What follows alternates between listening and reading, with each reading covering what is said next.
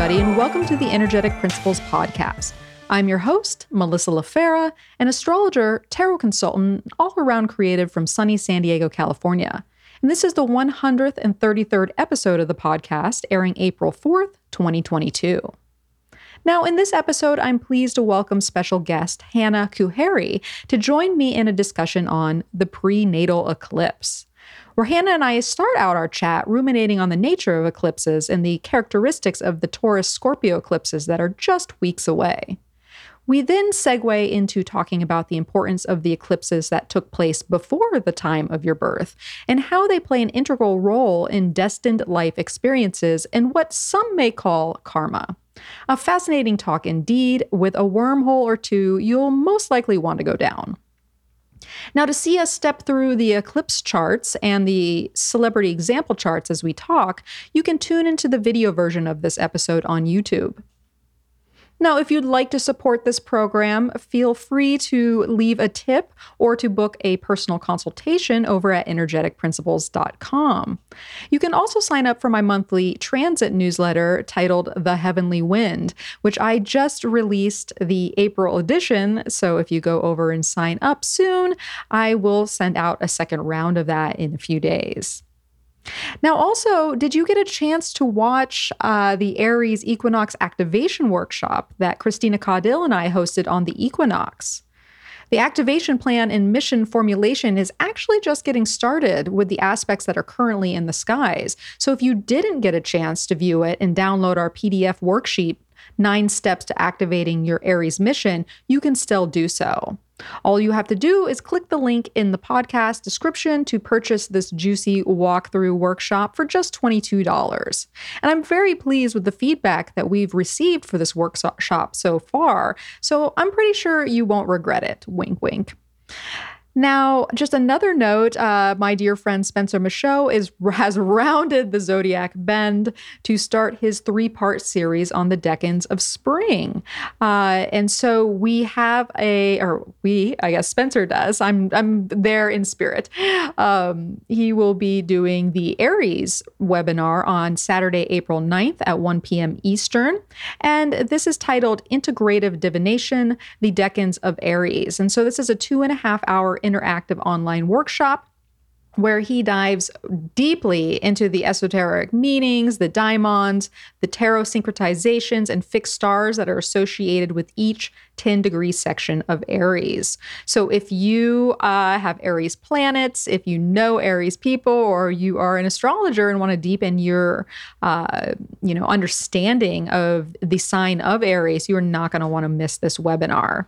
So you can go over and sign up in the description of this podcast, and you can either sign up for Aries season for $45, or you can get the full 3-part spring bundle for $125. But of course, you're going to want to use my special code EP20 to get 20% off either one of those options. So once again, to sign up, the link is in the description of this podcast. All right, so who is ready to hear all about the prenatal eclipse? Here we go.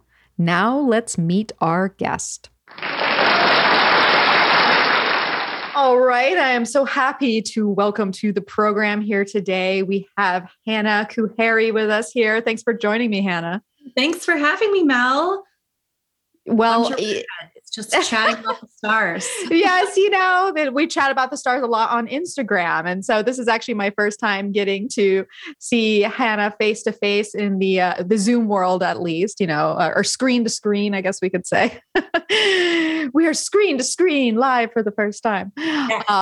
But Hannah and I have kind of, not exactly, but we kind of have reverse charts. And so we always kind of talk about our me being the Scorpio rising, her being the Taurus rising, and kind of where that meets. And especially now that we have eclipse season coming here soon, where we're both going to be activated. Yeah, it's going to be a big year. Big year of change, big year of, I don't even know what to expect, because we've got Uranus playing a big role here too. So, keeping an open mind. Right. That's a good way to start. That's the thing with the Uranus. It's like, how flexible are you? How well do you deal with what you don't know or have control over? I have a lot of fixed placements, so not great. I know it's so strange having all the fixed placements that I do, but then having Uranus on the ascendant, it's kind of like, yeah, it's weird. There's so many parts of me that are very fixed, but there's other parts that are trying to like break that up all the time. Or if I encounter that outside of me or like something that tries to fix or like put it in a box, I'm like, no, it can't be that. You can't control me like this, and I'm like, I can only control me. So it's funny how that works. But I invited Hannah here today actually to talk about the prenatal eclipse, which is something that has not been discussed on the podcast before, and is definitely a topic on the lips of many astrologers' mouths. But also a lot of the technique that a lot of people don't know about or might not use. So I found it the perfect time as we're like inching ever closer to eclipse season that we bring up another facet of eclipses. But before we even get to start, any of this eclipse business, Hannah, who are you? Where are you located? What do you do? Tell us more about you. Thank you. This is such a fun topic. I'm really excited to dive in. I feel like it's going to be a really juicy episode. But for introduction's sake, my name is Hannah Kuhari, and I'm a working psychic medium and also a professional astrologer. And so I feel like I have kind of a unique lens of how I use astrology. In fact, in regards to the eclipses and a lot of the more karmic implications of the chart, really started with a lot of my work with the Akashic records and working with past life material with my clients. And I started noticing that there were a lot of correlations of what was coming up during these readings with my clients, then cross-referencing them to their chart. So down the rabbit hole I went with my Gemini North Node, and that's really been a fascinating area of study for me. But I have 2 daughters. I currently live in Kansas City, Missouri. I'm moving to Omaha, Nebraska this summer. Oh. So, yeah, why not just throw a move into everything else that's going on? Yeah, you know what? Usually when you have angular eclipses, that can tend to happen. Yep. So that's where I'm at right now. Well, that is, I'm so interested to hear about your studies with that as well. I guess that's why I invited you on the podcast. But it's so funny when we get a rabbit hole that like you see all these correlations and things start to add up, and it's just like what I imagine Einstein like looking into his mind and having all these like just projected visions off it, like that are in the screen of our mind, and like that detective. Yeah, aren't you Scorpio? You're Scorpio. I am. I'm a Scorpio sun. Yeah. So, give me all the rabbit holes. Yes. It's like that natural investigator. It's like you have like the CSI, whiteboard in your third eye, basically, where it's like, borderline obsession. Yeah. Hey, I am here for obsession as long as it's healthy. I think, a lot of times when we're obsessed with something in a remotely healthy way, it just helps us to become really adept at it, essentially. Totally. Well, my son is ruled by Mars and Virgo. So, we've got polishing and, we got to still do things the right way. So I feel like we're in good company here with our synergy and our placements. Perfect. I love it. Okay. So, all right. The first thing we're going to talk about here before we even get into the prenatal eclipse is just the importance of eclipses in general. And to give a little precursor to the eclipses that are coming in the sky, which we have a solar eclipse coming up on April 30th. Yeah. And it's literally right around the corner. Actually might as well pull up the chart for this one. Yeah. As we chat about it for a second. And so because I feel like I'm like, wait, here we have some Taurus Scorpio energy together on the podcast. We can't not talk about the eclipses for a few minutes before we dive into it. But in your work of just looking at eclipses in general, what are the importances of the eclipse energy in your mind? Like, what do eclipses really bring to the table? I think they're harbingers of change. And from a traditional lens, I think eclipses get a bad rap. And we can imagine, our ancestors looking up at the sky and seeing the sun suddenly darken, and how terrifying that must have been. So I definitely empathize with, our ancestors, trying to figure out what the heck was going on. But there is this kind of karmic milestone or checkpoint, I feel like, that occurs when there is an eclipse. There's oftentimes a shift in timelines. And that's something that I hear a lot just in chatter, but also through my work with my clients as well, as they feel like time just dissolves, or it rapidizes, or it slows down. It just becomes so much more malleable, especially that portal between eclipses. And so I feel like our relationship with time really changes when we are in that eclipse portal. And I do feel like eclipses can really mark a specific time or chapter in our life that could be significant, whether those are endings or beginnings. But they usually mark some kind of major importance in our growth. So that's at least how I feel they've, surfaced for me in my life and my work. But there's a lot of ways to interpret ecliptic energy. Absolutely. And, I totally agree with you with the harbinger of change, basically, because it's like our yearly portal that opens that, that reminds you that, there is no constant in life but change. And it's so interesting to think about eclipses about to kick off here in Taurus and Scorpio, because these are fixed energies. And what signs dislike change the most? Probably the fixed ones. Yeah. Especially Taurus. You think about Taurus, it's hard to move a bull, like it is. as we well know. So there's an interesting quality to that. And really it's going to depend how everybody's going to feel a change, whether that is drastic change. Drastic is such a dramatized word, but I'm going to use it anyways. Drastic change in your own life, or you really feel it outside of you, because your life might not shift in crazy ways if the eclipse isn't really configured to your chart as much.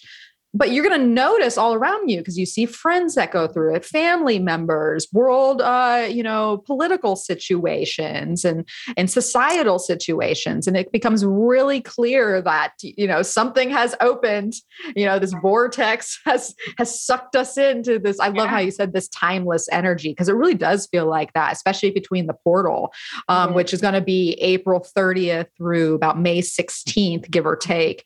It's kind of like, which end is up, which way is up? It's like those 2 weeks between Christmas and New Year's where you're like, what day is it? What do I do with my life? What's going on here? But eclipses as well, from just a really straightforward, perception, is that they are a disruption in our normal lunar pattern.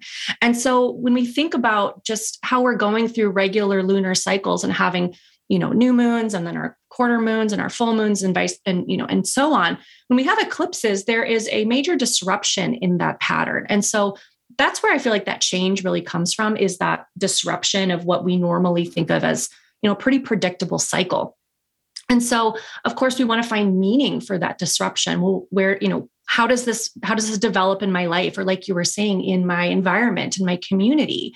And I feel like with solar eclipses in particular, there's kind of a 6-month window that kind of ripples out after the eclipse, where we really start to notice those shifts taking place and manifesting. Whereas I feel with lunar eclipses, we have a little bit less time, but because we're doing more of that immediate integration or reflection, or, we're really going inwards to feel into whatever those changes or, shocking or erratic events could be taking place.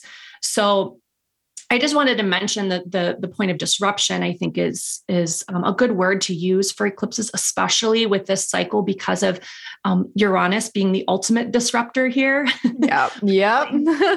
Such a major role in this eclipse narrative and the storyline. So it's going to be really interesting to see how it plays out. Absolutely. And I think the almost blessing to this when we think about, because there's this disruption and there's disruption, there's different levels of disruption. And the interesting thing about Taurus is that I think that the disruption is taking place in something that is really rooted and very, very long standing, but there's almost this so much precursor energy to it that it'll still be disrupting in what has to change, but it's not going to be like as out of the blue, I think, as some Uranus transits can be, because, we just went through 2021 Saturn Uranus square. So we got to really understand, Uranus and Taurus and where that is sitting in our, our charts, especially if you have a fixed rising sign such as ourselves with that Taurus, Leo, Scorpio, or Aquarius. You're probably feeling it more than most, but I think we're all feeling it in some way, because wherever Taurus is in our lives, there tends to be a pretty stable component there. Maybe not always, but we're looking for stability in that area of our chart. So it might be a disruption that you knew was coming, but hey, you can know something's coming for a long time, but when it's here, it doesn't mean it's not jarring, or it doesn't ask you to change or think differently or upgrade or evolve, Right. Yeah. Right. Yeah. So wherever Taurus is in your chart has already been undergoing some form of dramatic change. And I think the metaphor that I think of with the disruption for Taurus, actually, I got from Melanie Reinhardt, and she talks about eclipses. And I feel like this is perfect, especially for the earth signs, for fixed earth, is as an earthquake. You think of like the earth, the trees, the natural world being so rooted into the soil, the bedrock, and Mother Earth, needing to stretch her legs every once in a while. Otherwise, the status quo would just be carrying on for eons. And so she's stretching her legs and kind of, moving herself around a little bit. And that shakes up the earth. There needs to be some kind of movement in the terra and the bedrock, in the soil, to make room for new growth. Otherwise, everything would be suffocated at some point. So I think that's maybe a nice way to think about this. And I know in my experience, at least with this upcoming eclipse, I'm a Taurus rising, and my rising is at 10 degrees. So this is going to be a major eclipse for me. But I've had Uranus hanging out near my ascendant for a while. And so I feel like there has been a lot of personal changes going on in my life, but I feel like the eclipses are just that catalyst to continue to really make real a lot of the changes that may have been more internal that are now going to be carrying out into the more practical areas of my life. Yeah. And I love that you bring that up, practical areas of your life, right? Because this is fixed earth, we're going to see results on a material plane. It's not concepts or inspiration or feelings. I mean, there's some feelings in there. Obviously it's an eclipse.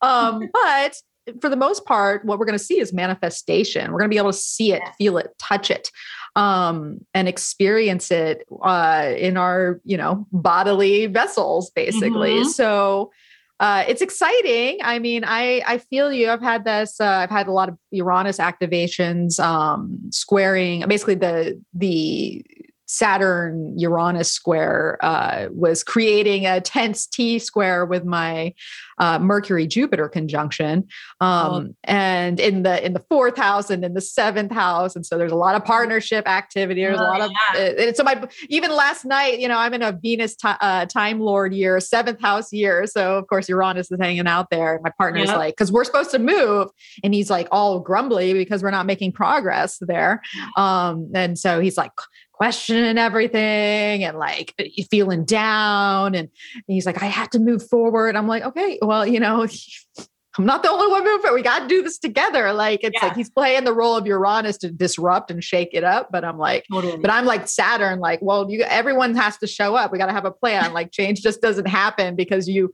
want it to. We have to like do something towards it. So it's like feeling, because Venus is going to be very important here, obviously, because she is the ruler of Taurus. And that's the one thing I really like about this eclipse is that we have Venus and Jupiter sitting together, both in places of dignity in Pisces. Now, granted, Neptune's kind of close, and Neptune, that's always a wild card in its own right.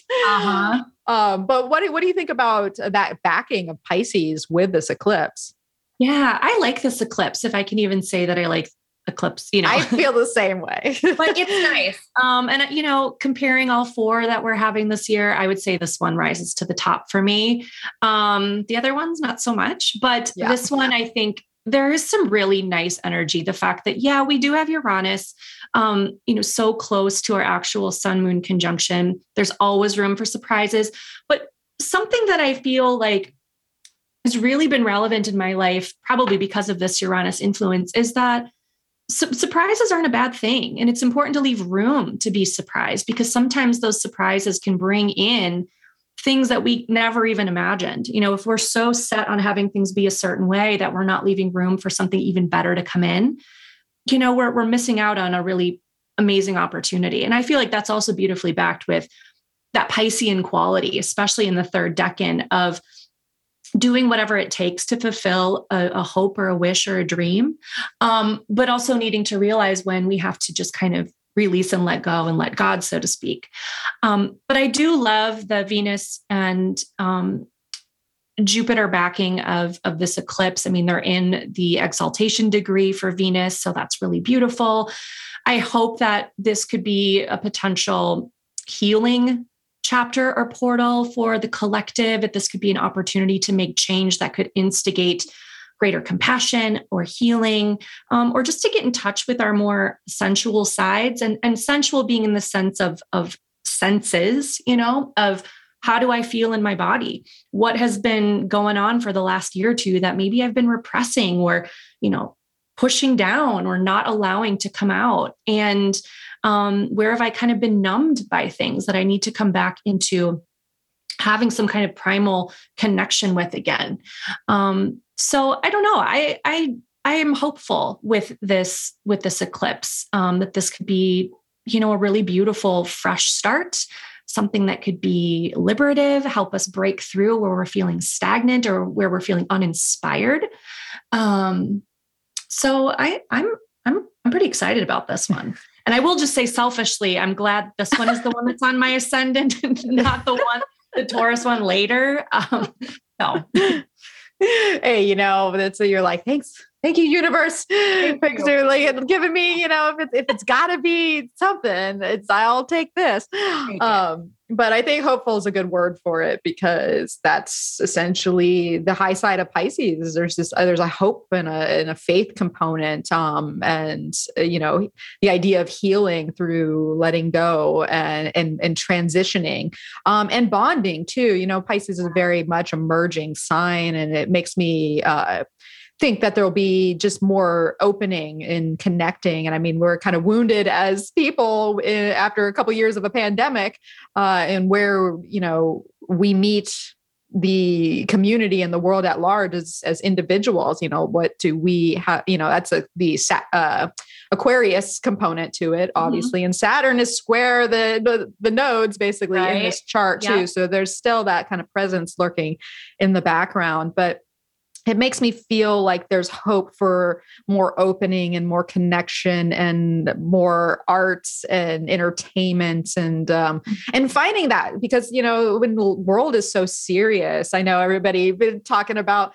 the Will Smith, Chris Rock thing, and everybody's like, and I saw a great thing by Russell Brand talking about, like what's behind this is it's hard to look at this pageantry of a show and like this, this fantasy world of celebrity, and when so much is going on in the world and we've been through so much, you can't it's almost like the trauma has to infiltrate there too, because it's like you can't really get away from it, because we're evolving as people into something else, and like what we find pleasure in or in entertainment or enjoyment, like that's shifting too. And I mean, that's essential nature of mutability is it is a transitioning energy. It wants to take us from one closing experience to introduce us to the cardinal that comes next. So it's an interesting combination, but I'm with you. If there's one eclipse this year that I'm like, okay, you come on, eclipse, come on in. It's gonna be this one. Yeah. Now, as Hannah stated earlier, about kind of like that 6 month, window to which solar eclipses open for us. One of the things we always want to look at is for an activation is going to be when Mars hits that point. So just as like a reference, for those of you who like to track time, like myself, that's going to be July 20th, actually right before the North Node and Mars and Uranus all meet. At the end of the month on July 31st. So there's really the last bit of July. If you want to look to some serious activity with this particular eclipse, that is going to be the time. So yeah. So that all that Uranus bit that we were talking about earlier and that disruption and being ready for whatever is going to shift there, July is calling your name. There will be more. Yep. Yeah. So we won't go into too much more, but let's just touch for 2 seconds on the eclipse of May 16th.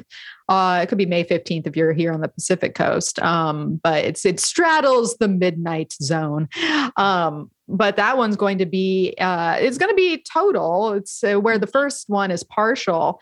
And so this is such an interesting, so here we had, Venus and Jupiter and Neptune all gathering as an indicator of the solar eclipse. Here we move on to the Scorpio eclipse, and we've got the ruler Mars conjunct Neptune in Pisces, and that in itself is such an interesting configuration too. What do you make of this eclipse? This is so messy. It does feel messy. It's so messy. We've got, the moon, any kind of lunar eclipse in Scorpio is going to be emotionally messy anyway, because the moon is in its fall. So, that's just kind of one thing that we can't get beyond here. Saturn is in its square again between the luminaries here in a rock and a hard place. When I looked at this chart, what came up was emotional congestion. And maybe it's because it's allergy season here. So this is like front and center in my mind, but it really is about emotional purging and bringing whatever needs to come up to the surface. I think especially over the last 2 years, who hasn't been affected by the pandemic, by, things that have been going on globally in some way, whether that's in a physical way or emotional way. There's a lot of collective grieving that needs to happen, I think, for progress and change to occur. And this is one of those lunar eclipses where I feel like, if you need to just lock yourself in the bathroom and cry in the shower, let it go, this is the time to do it. And it's not going to be with some kind of set strategy.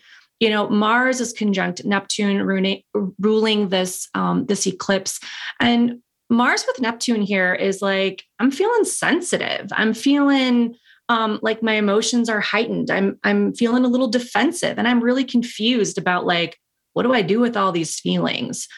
So I think it's one where we should be spending some time privately to really process what is coming up for us. What is getting in the way of us being able to move ahead with more practical expressions of healing, how we can be more constructive with and through our grief, and also how we can be extending maybe greater compassion towards other people through these kinds of interpersonal interactions.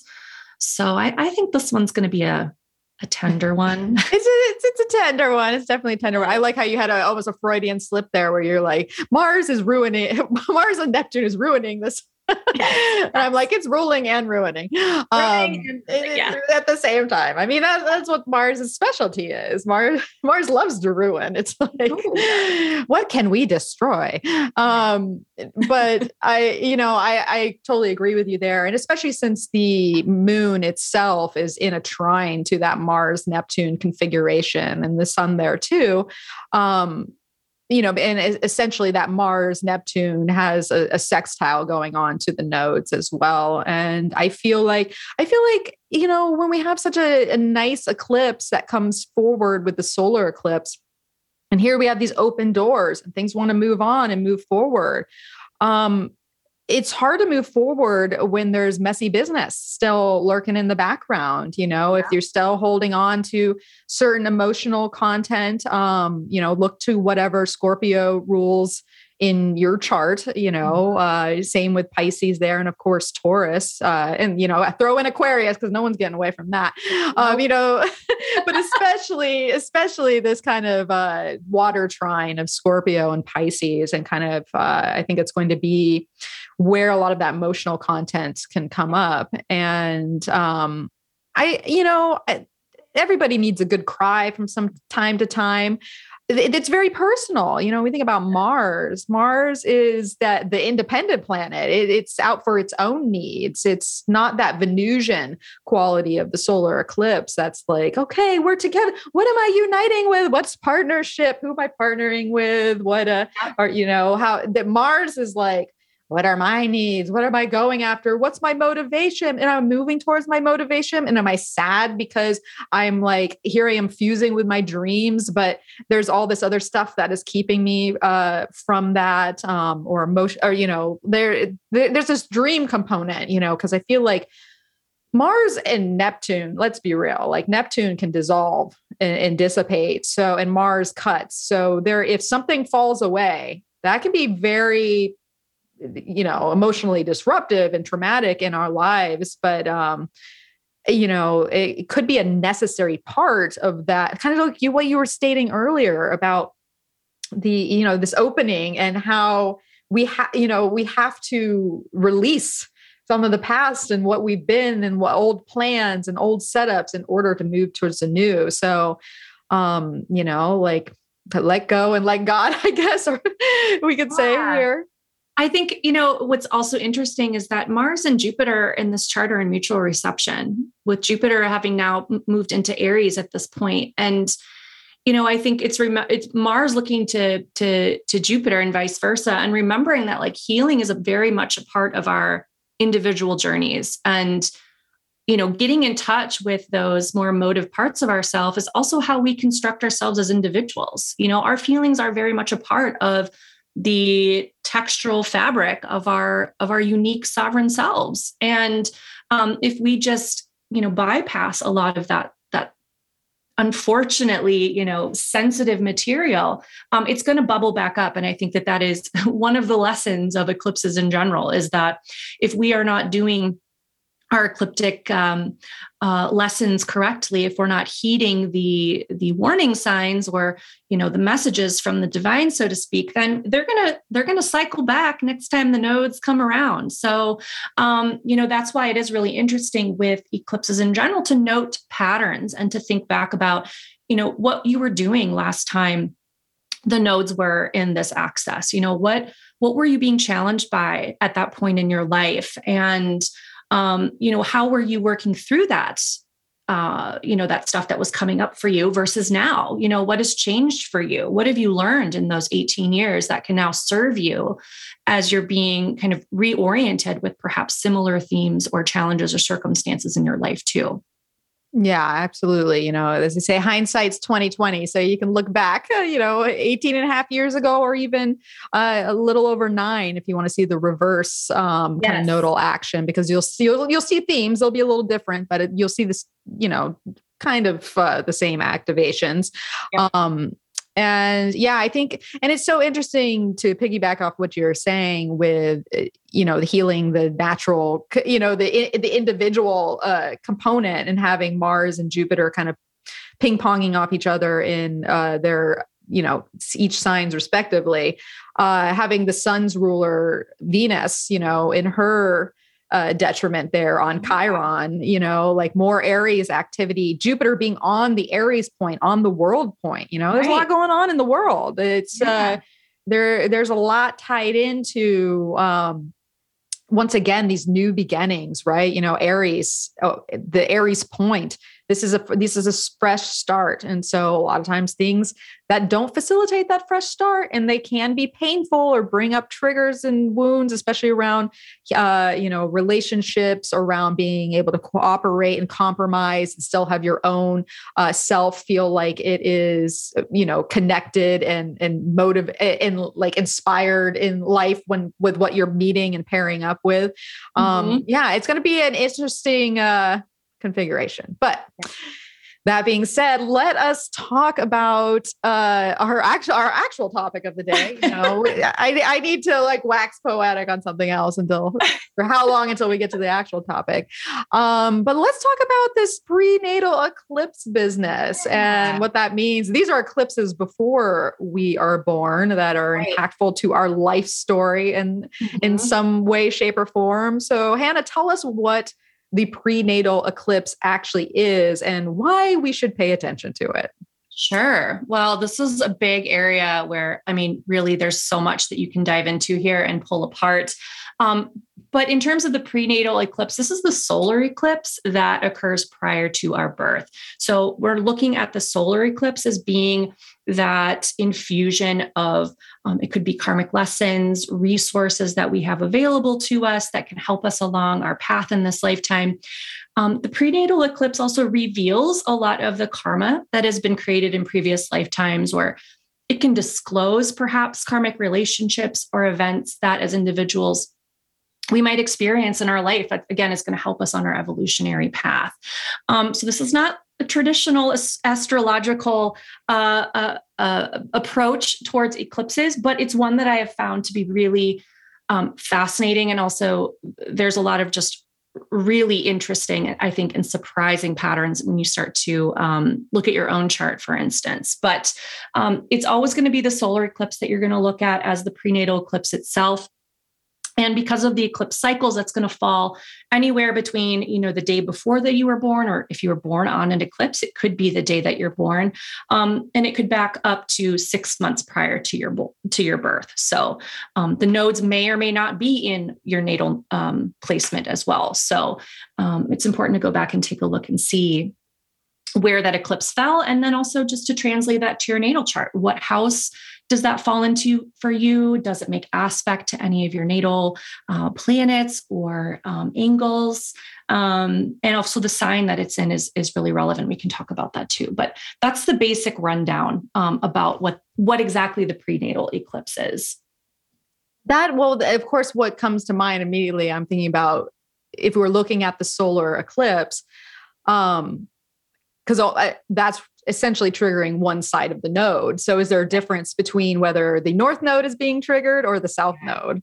That's a great question. So in my study of this, I found that if there is a north node activation, that makes it a little bit easier for one to move through and to realize a lot of these karmic scenarios or karmic lessons. Basically, you have greater access to your resources, so to speak.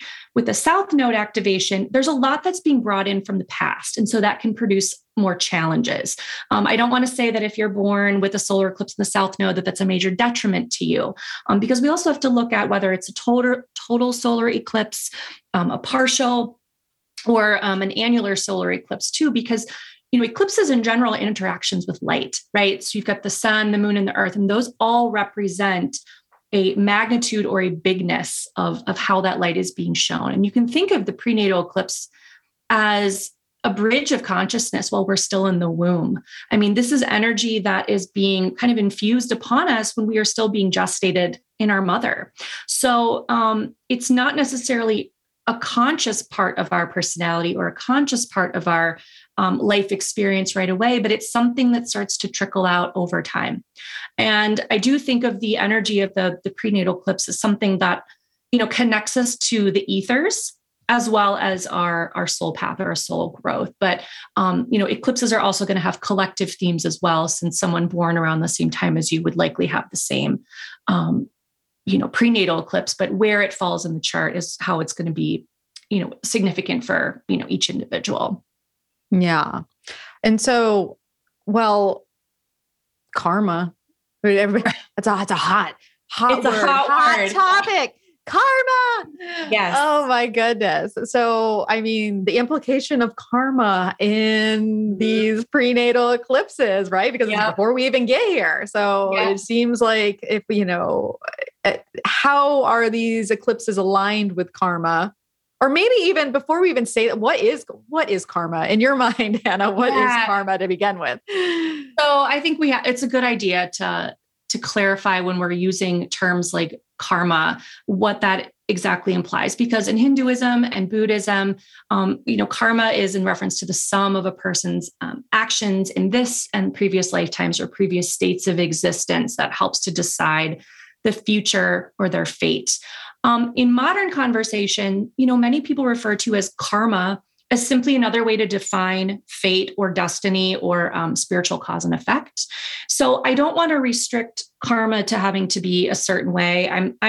I'm choosing to use this word in a more modern application as an association from what we're bringing to the past that could be experiencing into the future. And as I mentioned at the beginning of our chat, that I work a lot in the Akashic records, and something that I'm choosing to kind of draw in here is karma as it relates to soul contracts. So that's basically assuming that our souls have particular lessons or experiences that they want or we want to experience in this lifetime through incarnation that we sign up to experience. And that can also be understood as the karma, so to speak, that could be coming up in your chart. So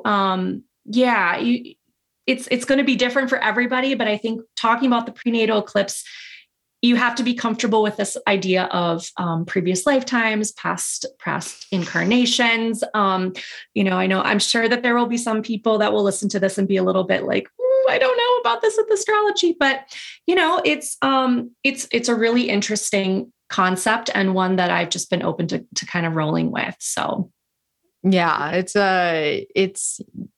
you investigate, see how it sits with you, and really I go from there. I do find it interesting with the solar eclipse, because I was looking at the prenatal eclipse for myself, and the solar eclipse was at 7 degrees Pisces it was South Node eclipse, but it wasn't the most recent one. The one most recent to my birth was the lunar eclipse at 27 degrees of Virgo. And when I was doing all my research of like activation, it seemed to me like that was the one that was really playing out later in my life of like things coming together. So is there any I don't know. Maybe I need to study the solar eclipse one, but I was under the impression that it was like the most recent one before you were incarnated, basically, as a person. No, so we really want to look at the solar eclipse because, the sun represents our consciousness. The sun represents our essence and our vitality. The sun's experience is the hero's experience. It's the hero's journey. Whereas the moon is our reflection or our response to those circumstances or experiences. So the accompanying lunar eclipse is still important. And the accompanying lunar eclipse, I should also note, could happen prior to your birth, or if you were born in between eclipses, it could happen after your birth. And it doesn't make a difference, but it will always be of the same series. And there's lots of references. You can go look at your ephemeris. There's resources online where you can take a look at the Saros series and see what would have been the partnering eclipse.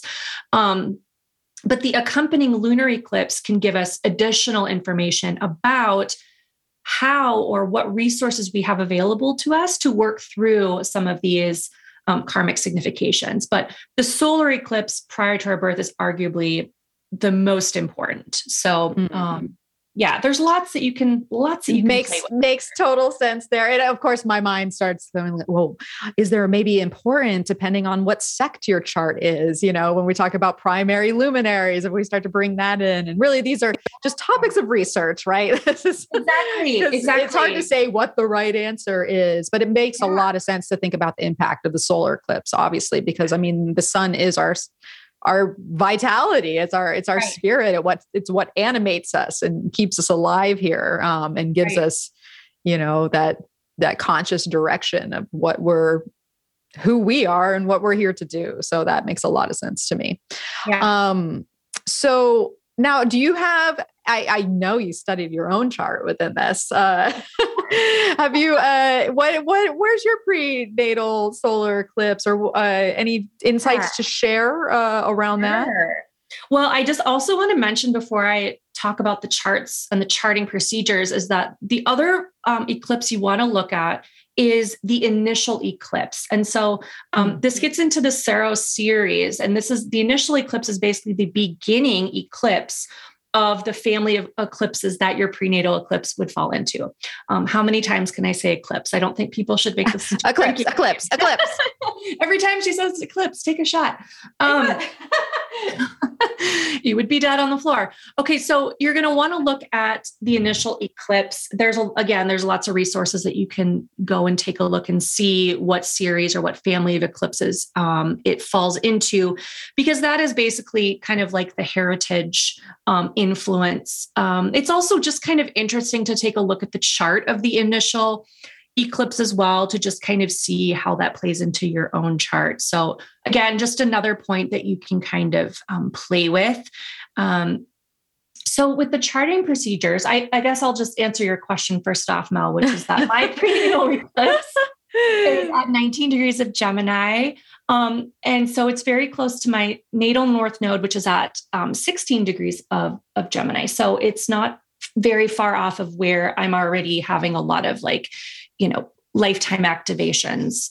And in my life or my experience, how this has shown up is that my prenatal eclipse is on the descendant of my husband's chart. And I've actually got a lot of examples of this. I see a lot of couples who have the prenatal eclipse either on the ascendant or the descendant or in the 7th house of their partner.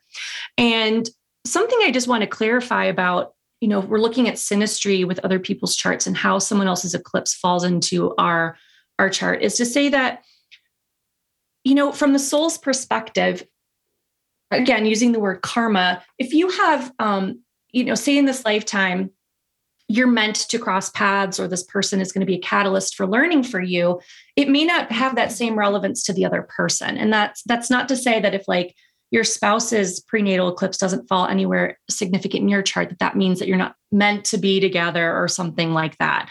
I look at it as, where my eclipse falls triggers something or an experience for my spouse. And so that's what's important. And his eclipse doesn't fall in my chart. So, there you go. But I have another, there's plenty of other stuff in there, but but I had another previous relationship before my husband that really had a major impact in my life. This individual had a huge impact in my life. And their sun is conjunct my prenatal eclipse. So I look at the moon and the sun in particular. And I will just say from, if you're looking at your own chart and you want to do this, for orb, I like to keep within 2, maybe stretch to 3 degrees. And I only look at conjunctions or oppositions with the prenatal eclipse. So that's what I use for aspect there. Yeah, that makes sense. So when we're talking about something that's a little more abstract like this, it doesn't we got to see what's the strongest. It's right. It's kind of like textiles. No. It's kind of like same thing when we're looking at solar arcs and stuff like that. You're looking for those, essentially conjunctions, oppositions next, but conjunctions are woo, major for sure. No ignoring that. Of course, yes. So when you were talking about the Saros cycle and the beginning of the family of eclipses, just for a reference, if anybody doesn't have this wonderful book by Bernadette Brady, Predictive Astrology, The Eagle and the Lark, she has a wonderful reference. I know, look, we're twins. We're twinners, yes. We're predicting together. We are. It's a great book.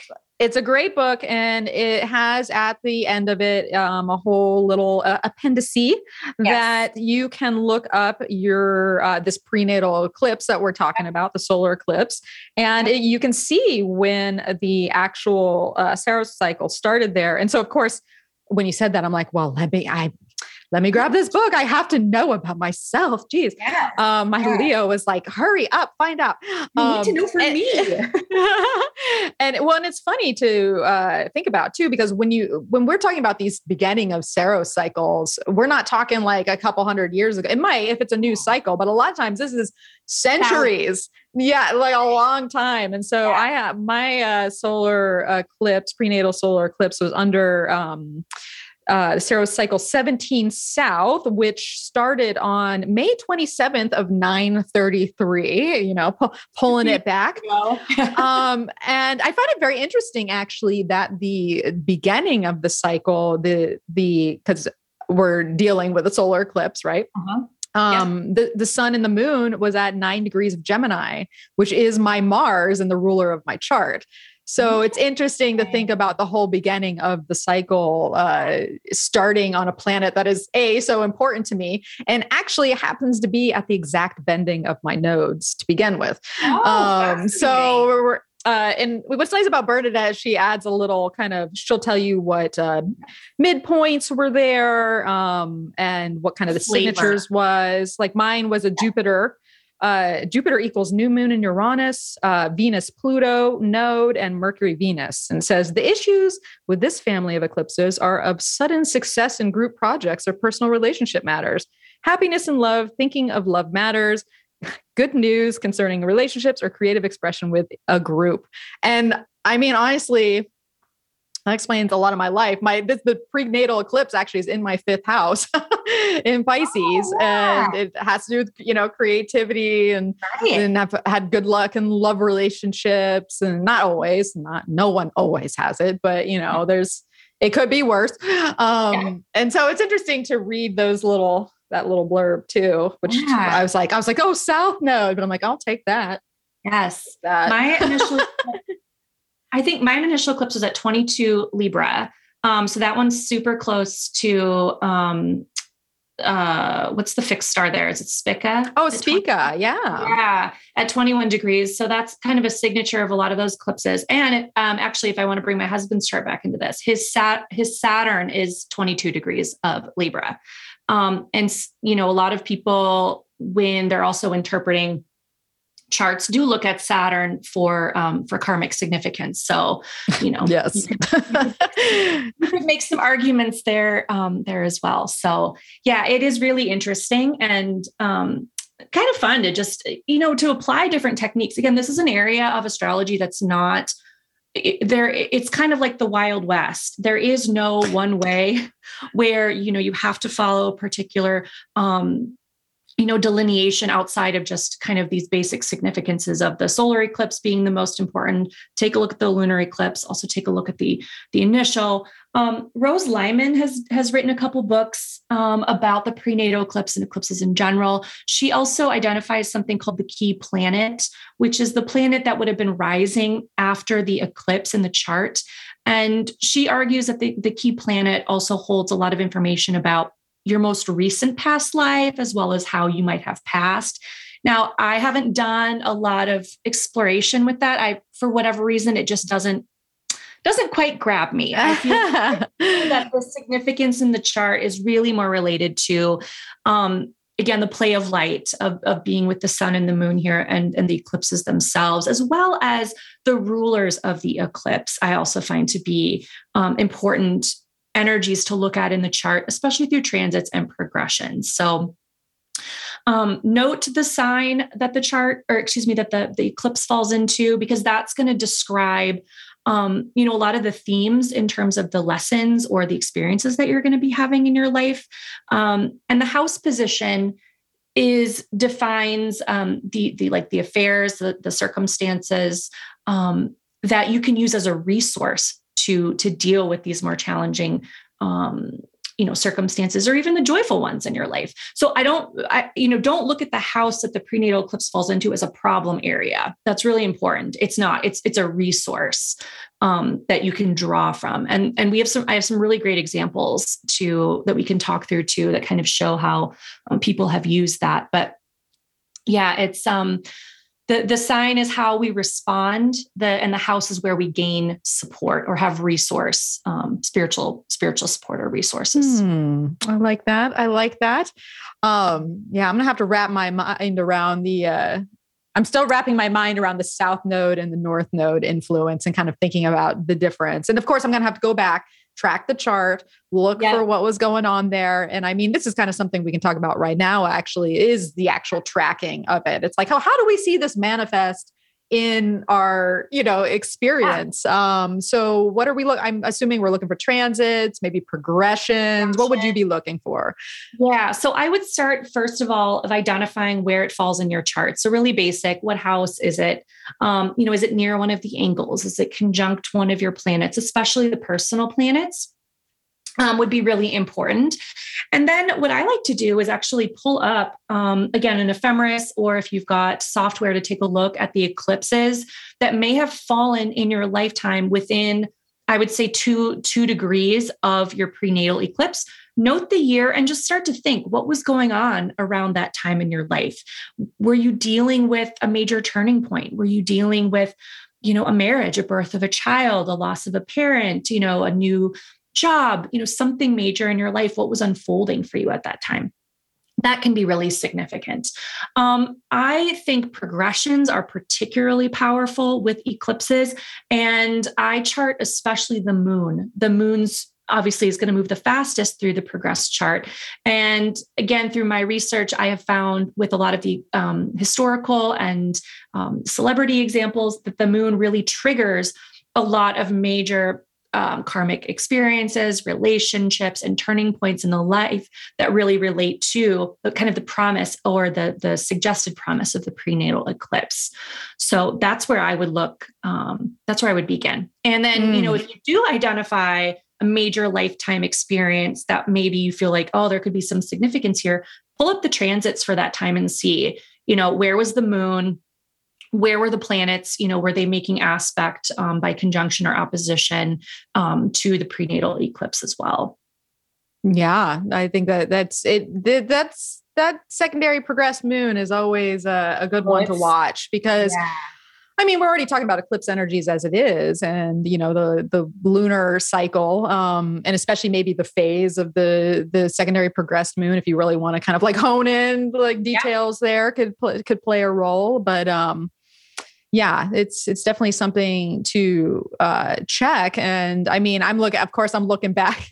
Of course, I'm already looking back. I'm already charting on my own, my own chart here, and I see that I actually had the progressed moon on that point in spring of 2010, and that was a very pivotal year for me to start my own bands. And I partnered up with someone who I was in a romantic, situation with, to start a band that we ended up. We're still in to this day. Don't play as much as often, but it was like the beginning of something very big and very significant in my life that was playing out, especially in 2010 as a year as a whole.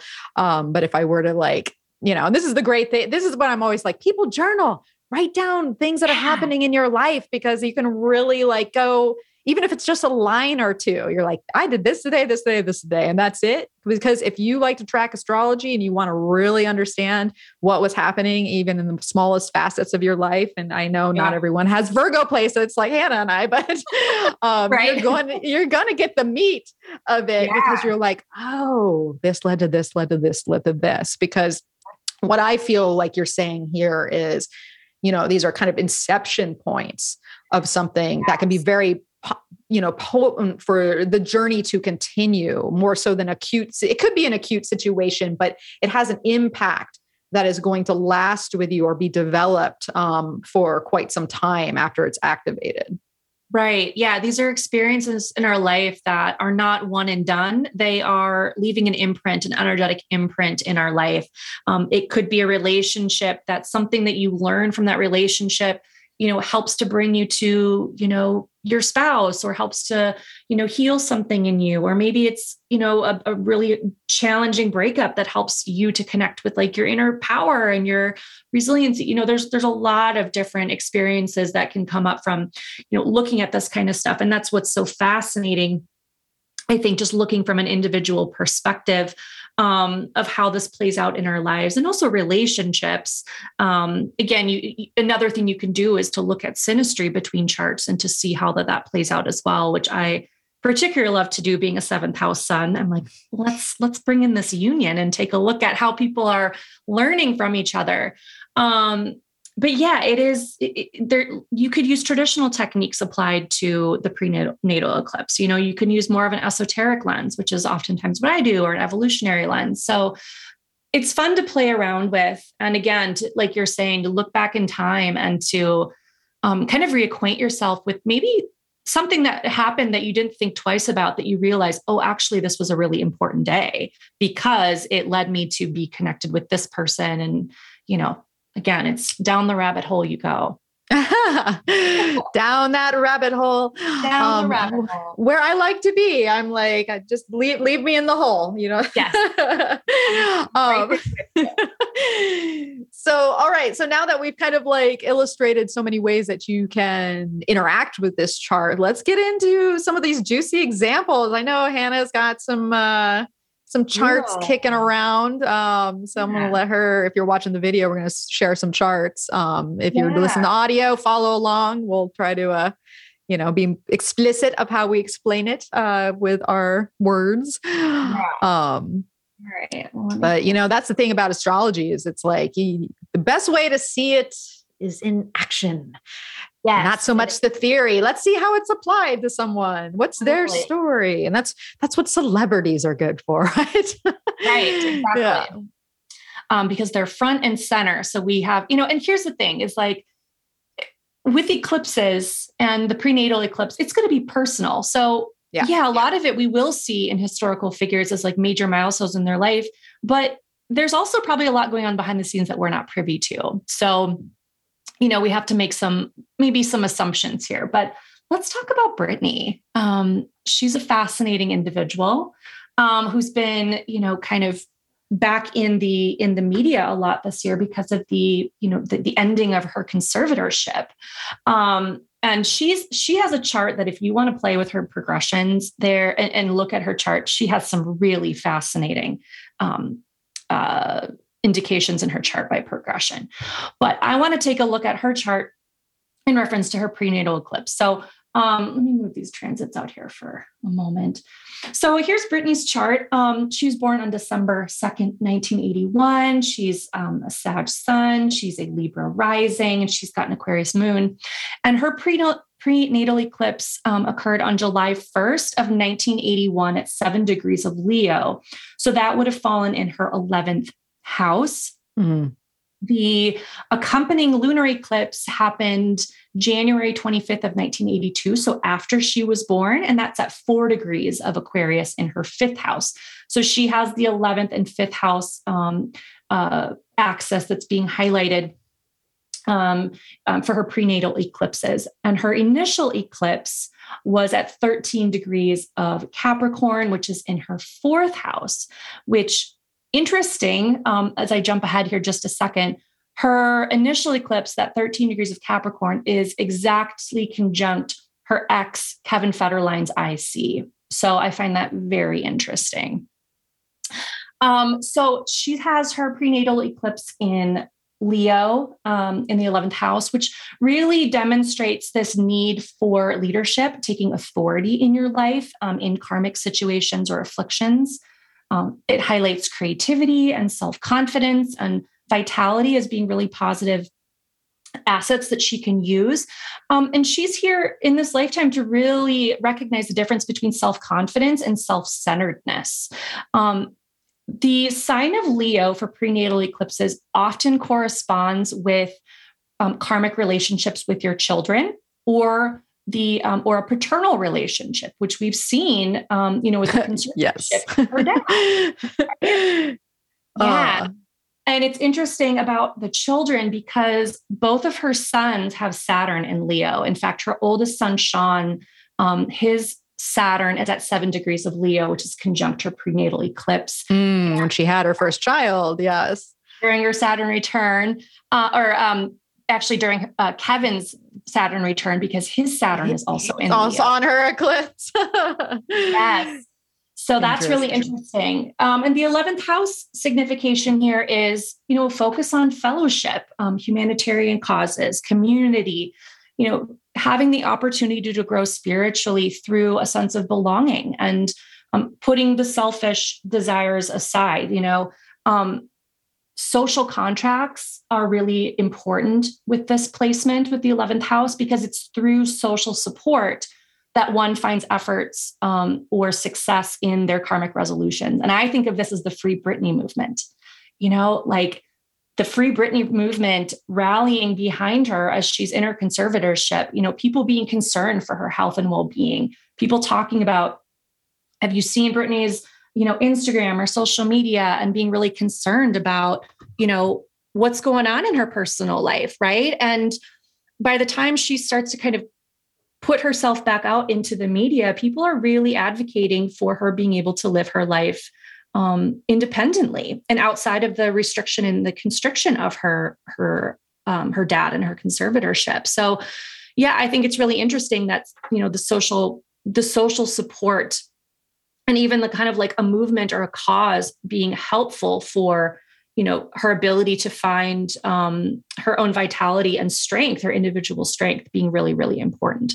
Yeah. Now, when I think of Britney too, I'm like, one of the things that she's known for, especially if you watch those documentaries about her, is that her ability to have to be a leader and have creative control in her entourage in the shows that she put up. Like, there was so much of Britney that was behind that. It wasn't someone creating that. Like, she was the center of this magnanimous stage show and all the her whole team that would bring that together. Like, she had that vision. You think about 11th house being much like the 9th house. There's that kind of vision that goes along with it. Especially obviously having a sun in Sagittarius ruling that eclipse area. That's a very visionary sign too. And so that's a strength of hers, right? Yeah, it is. Yeah. And then that being taken away from her at times and more controlled, when it's like, wait, no, this is my superpower. And it's like, and it's cutting her off from her associates. And it's interesting to think about. And obviously there was so much nodal action that was happening with her story in the Capricorn Cancer. So I'm sure it all plays off together to give this whole big, picture. Of course, that's astrology for you. Yeah. So looking at some of the subsequent eclipses that have occurred around that point, around her prenatal eclipse point, are really interesting. So there was a solar eclipse in 2000, which is what I've pulled up here, a partial solar eclipse in 2000 that occurred at 8 degrees of Leo. So within a degree, less than a degree of her prenatal eclipse. This was a really interesting time in Britney's life, because this is during the time where, first of all, she's going through her nodal return, which the nodal return is always a really pivotal chapter in someone's life. Yes. She had a major year this year, and actually leading up to this year, she had just swept the Grammys the year before. 2000 marked the release of her album, Oops, I Did It Again, which debuted at #1 when it was released. She was a guest host on SNL. She performed for the second time at the MTV Music Video Awards. And this was the one where she was in that kind of flesh toned outfit that was like dripping in rhinestones. Yeah. And, she and I are. It was like the sun. She was like shining, like sparkling. Yeah, totally. And she was also dating Justin Timberlake at this time. She and Justin were like America's sweethearts. Everyone loved them together because they were both came from the Mickey Mouse Club. They have this, they're both pop stars. They were really these pillars of generations, at least for me, for my generation. And her relationship with Justin, especially now what we know about her life, actually served to be a really defining chapter for her coming into adulthood and her superstardom. What's really interesting is Justin is a Leo rising. So you see this connection of energy here. And Justin's North Node is at 10 degrees of Leo. So it's within orb, a 2-degree orb of Britney's prenatal eclipse. And, I can't remember if it was in an interview or a book that came out about her, but she has come out to say that her breakup with Justin was like probably one of the most heartbreaking chapters of her life. And, people making a lot of accusations about if she was, cheating on him. And then he wrote this, song, Cry Me a River, that I think she was really gutted about. And, it was her dealing with a lot of adult stuff in the public view in the public realm. And of course, isn't that just the energy of Leo, is having to be vulnerable in the eyes of other people, and seeking validation. So that's a really fascinating one. The other one is August of 2008. Let me pull this up too. This one's a little farther in orbit. It's at 9 degrees of Leo. This is the year that her conservatorship is established. So 2008 is when, she had divorced Kevin Federline. She had her sons, and she had been making a lot of public displays of, her mental instability and just overwhelm at this time. And so her conservatorship was put into place in 2008. What I find extremely fascinating is looking at her chart by progression. So if I pull this up to mid 2008, we'll just pick February. The progressed moon at this point, here, what am I looking at as well? No, that's not what I wanted. Mid 2008. Let me move this ahead. I'm going to have to go by months. Maybe we get that into Aquarius there. Get it into Aquarius. Get it in Aquarius. So that is opposition there. Yes, here we go. So mid 2008, her progressed moon passes over her lunar eclipse point and opposes then her prenatal eclipse at 7 degrees of Aquarius, opposite 7 degrees of Leo. And this is 2008, again, when her conservatorship is established. And then by progression, if we move to 2021, her moon reaches her prenatal eclipse point as of September of 2021, which is the same time that her conservatorship ends. So I find that very, very fascinating that the moon for her is really signifying these chapters of her life when she's going through, coming into a point of kind of like family exile and restriction. And by the time the moon reaches its prenatal eclipse point, there's a release there. There's freedom that's happening for her. Yeah. And it's so interesting to think about, that first eclipse that you brought up when the conservatorship started was a South Node eclipse versus that North Node one that was bringing her the fame, the glitz and the glitter. Right. And then watching this progress of that South Node, solar eclipse, and then the progressed moon that was connected with it, and that had to go through a halfway cycle, with bringing up once again children, because a part of the conservatorship when it started had her children taken away from her to some extent, and part of the conservatorship when it ended was about her wanting the freedom and the right to have a child if she chooses. That was a big thing behind both. Bookends of time for her was the children factor. So that really plays into the Leo, and of course, just her natal moon there in the 5th house of children too. Yeah. So really, really interesting. Just how those major times in her life are being spotlit by her progressed moon, but also by transit and, via the eclipse cycles. So, it'll be interesting when the moon and the nodes come back into this place again, what she's got going on in her life. So that's Brittany. She's like, give me a break. She's like, I know. That's my life. Leave Brittany alone. Oh, well, that was a great example of Brittany. Makes a lot of sense there. Yeah. Yeah. Another really interesting one is Whitney Houston. I'm going to pull up her chart. Another diva. We are on train diva. Yes. So if we look at Whitney's chart here, she was born on August 9th of 1963. Here we've got another Leo sun, an Aries moon, and a Pisces rising. And her prenatal eclipse happened on July 20th of 1963 at 27 degrees of Cancer, which opposite Brittany fell in her 5th house.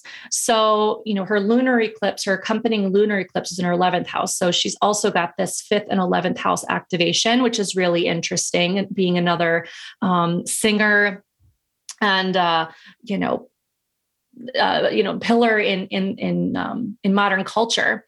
So the sign of Cancer being important here in terms of experiencing emotionally and spiritually fulfilling relationships. And, part of the challenge with Cancer is emotional extremes being stumbling blocks. And there can be a tendency to hide and withdraw. And that can be, the challenge, the more the karmic challenge of the prenatal eclipse in Cancer, as well as emotional attachment or codependency. But within the fifth house, this is learning lessons of how to love unselfishly, how to need or how to overcome selfish desires and to utilize her fifth house assets in order to move through karmic situations. And with the fifth house, if you have your prenatal eclipse in the fifth house, there's also a connection to children offering spiritual support or karmic ties to children.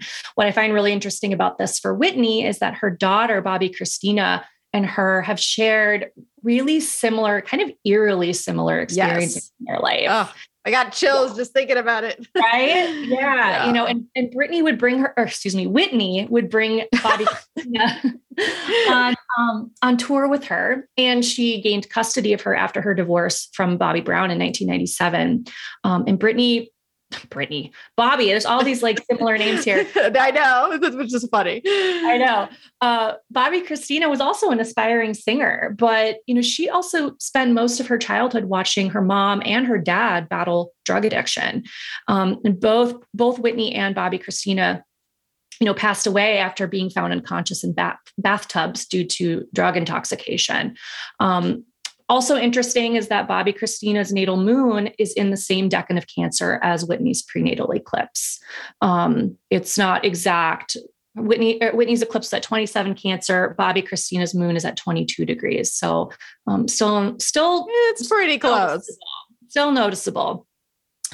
I will say with prenatal eclipses in Cancer, moon transits and progressions are very strong influences. And we see that with her. In 1992, if I pull up a chart here, there was an eclipse. Oh, here. It's interesting to see her, just her nodal axis to begin with at the bendings is the moon and Jupiter together in Aries. Yeah. So it even adds more to it, thinking about the ruler of her north node and that prenatal eclipse being square that configuration. Yeah. And that's what I'm saying is, really getting to know the chart is such an important part of that. And, we could spend hours going through all of the implications, but I wanted to extract some of the major points here. But she has a very interesting chart, another one to look at by progression that's really fascinating. So 1992, we had a solar eclipse at 13 degrees with the north node here in Capricorn, which is on her, this is where her lunar eclipse was. So there is a the lunar component activation here in her 11th house. And then if we move so this just kind of sets up what's going on at this time in her life, because by January 18th of 1992, July 18th, 1992, she marries Bobby Brown. And look where the sun is when the day that she gets married. Oh, at 26 degrees of Cancer, right on that north, or on that prenatal eclipse. Yeah. So she marries Bobby Brown. The sun is activating her prenatal eclipse. And around the same time in her life, this is when The Bodyguard was released. That was a really big movie in the soundtrack. And she and Bobby also have a really interesting chart, especially synastry, but looking also at the prenatal eclipse. Her prenatal eclipse falls into Bobby's seventh house. His seventh house is ruled by Cancer, and his prenatal eclipse is 29 degrees of Virgo, which also falls in her seventh house. So you can see that the two of them really, they were meant to experience something in this lifetime that was important to their soul growth. Unfortunately, I don't think it was always easy or rainbows and butterflies for them, but they were two people that were very karmically aligned. Pluto on her descendant, I think, is helping that along too. Yes. Yes, That's absolutely. Yeah, but she's got some interesting activations too. Her progressed moon, if I pull up her progressions here, 1985, I believe. With progressions, we can kind of cheat just a little bit here. Yeah, that's close. Mm-hmm. Yeah, her progressed moon was opposite her prenatal eclipse around the time that her album, and I forget which one it was that was released in 1985, but this was the album that she released that was certified platinum 13 times. She wins a Grammy that year. Also interesting is that her progressed ascendant this year is also conjunct her natal moon. And she's also got a progressed sun Venus conjunction around this time. So 1985 was a really big year for her for a lot of different reasons. So yeah, she was like America's sweetheart, basically. yes. Yeah. Yeah.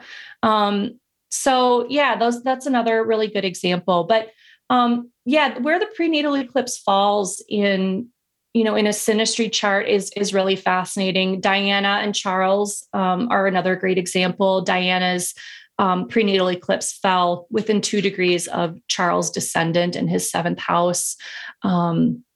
So that's another really, another one where you could argue a lot of karmic implications there with their relationship. There's so many examples. Jackie Kennedy and JFK, they have a ton of examples in their chart in terms of where their prenatal eclipses are in each other's chart. Just looking at my notes, JFK's prenatal eclipse was opposite Jackie's Mercury, and Jackie's midheaven was conjunct JFK's initial eclipse. So they had a lot going on with their charts too. So yeah, it's really interesting again to kind of go back and look in time and to see what was happening in people's lives around these activations, and of course in our own lives too. Yeah, it's definitely fascinating to think about, and of course I'm gonna leave this broadcast and go. Just pull up my chart and track it a little bit more. It's interesting that you used a couple examples in detail with the 5th and the 11th house, because for me, that's what's activating for me. So I feel like there's a lot of components, and seeing Britney's and thinking about Britney's too, because what was unique about Britney's as opposed to Whitney's is that the eclipse itself was in a different sign axis rather than the natal lunar nodal position, the nodal position. Yeah, so that's something to think about as well too. And yeah, so with anything in astrology and any technique, you take it all in and then you put it to application. You just pull up charts.